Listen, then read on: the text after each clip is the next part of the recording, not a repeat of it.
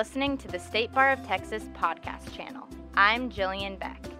In this episode, we'll hear Rocky Deer of Dallas-based Atlas Legal Research and the host of Texas Bar TV talking with Texas lawyers and legal professionals about important trends and topics in the law.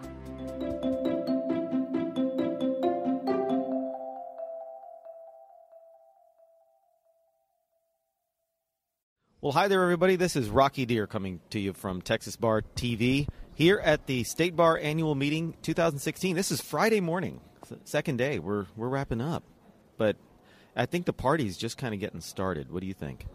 It's definitely getting started. Anytime I'm here with you on State Bar of Texas TV, it's always a party. It is kind of a party. I mean, I don't know how the viewers will feel about that. We're having a lot of fun, though.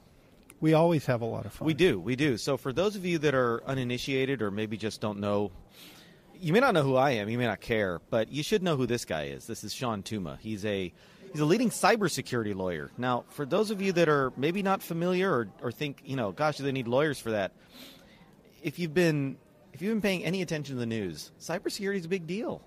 It's definitely a big deal. Yeah. If it hasn't hit you, it will.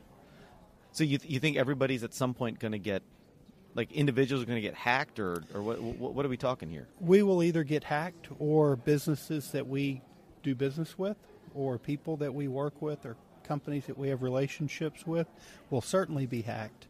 And when they get hacked, we'll feel the consequences of it as well. That kind of hits close to home. So yesterday, I was trying to get something. I was buying something, and my credit card it just wasn't working.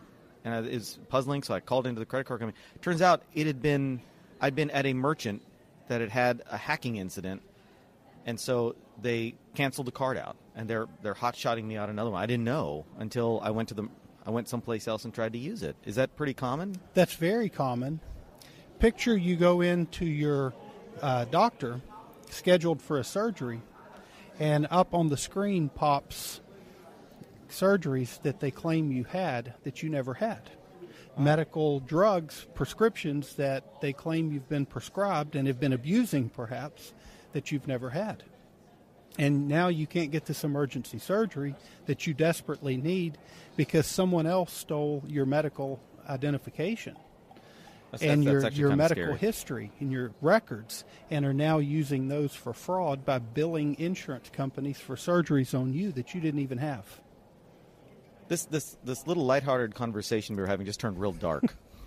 That wasn't my intention on this Friday morning. I'm going to have to go call my insurer. Like, okay, what's on my record now? But no, I can see how that would be a concern. Do you want to tell everybody about what the hacking experts do when they go to these hacking conferences? You're telling me like a year ago, and I've always remembered this story. Can you tell everybody? Yeah, whenever top-level hackers that understand the way this works and know what their capabilities are, when they go to a hacking conference, they don't bring personal computers with them. They don't bring their own iPads, and they don't bring their own cell phones. They buy throwaway drop phones from a gas station because they know the minute they walk into that environment, people are going to begin hacking at those telephones, and they're going to get in, and they're going to find what's on them. So they don't even bring their own stuff. People are sometimes surprised when I tell them that hacking and data breach are legal issues more than they are anything else. But think about this. Think about all the companies you've heard about being hacked over the last 3, 4, 5 years. It's the law that makes them share this information. Okay. It's the law that prescribes what they must do after they've had a breach, who they must report to, what they must offer. It's all a product of the law.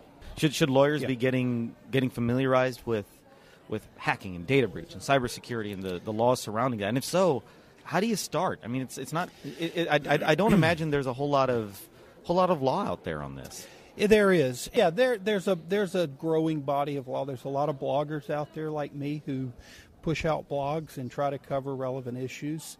And the thing you can hope for as a general practitioner or someone who has a small firm or what have you, that they have enough basic knowledge of cybersecurity to protect their information, protect their clients' information, and to spot the issues so that when they see them arise, they know who to turn to and they can find someone to help. Wow. Well, and you're speaking here at the annual meeting this year. Yeah. What are your topics?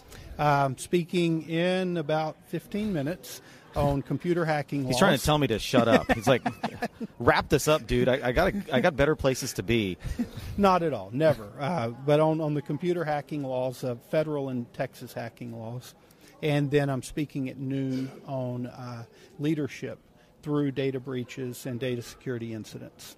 Very interesting. Well, guys, I know Sean's he's got to go prepare for his talk. It's always a pleasure to have you here on Texas Bar TV. If you need something, you got a cybersecurity issue, you got a client who might have one, don't necessarily try to fix it yourself. You want to call somebody who's been doing this since before Y2K, which means he's been doing this since the last century, okay?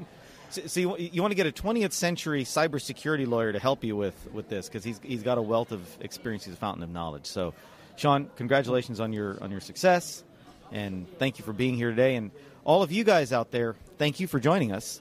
We'll see you next time on Texas Bar TV. Thanks, Sean. Thank you. Appreciate it.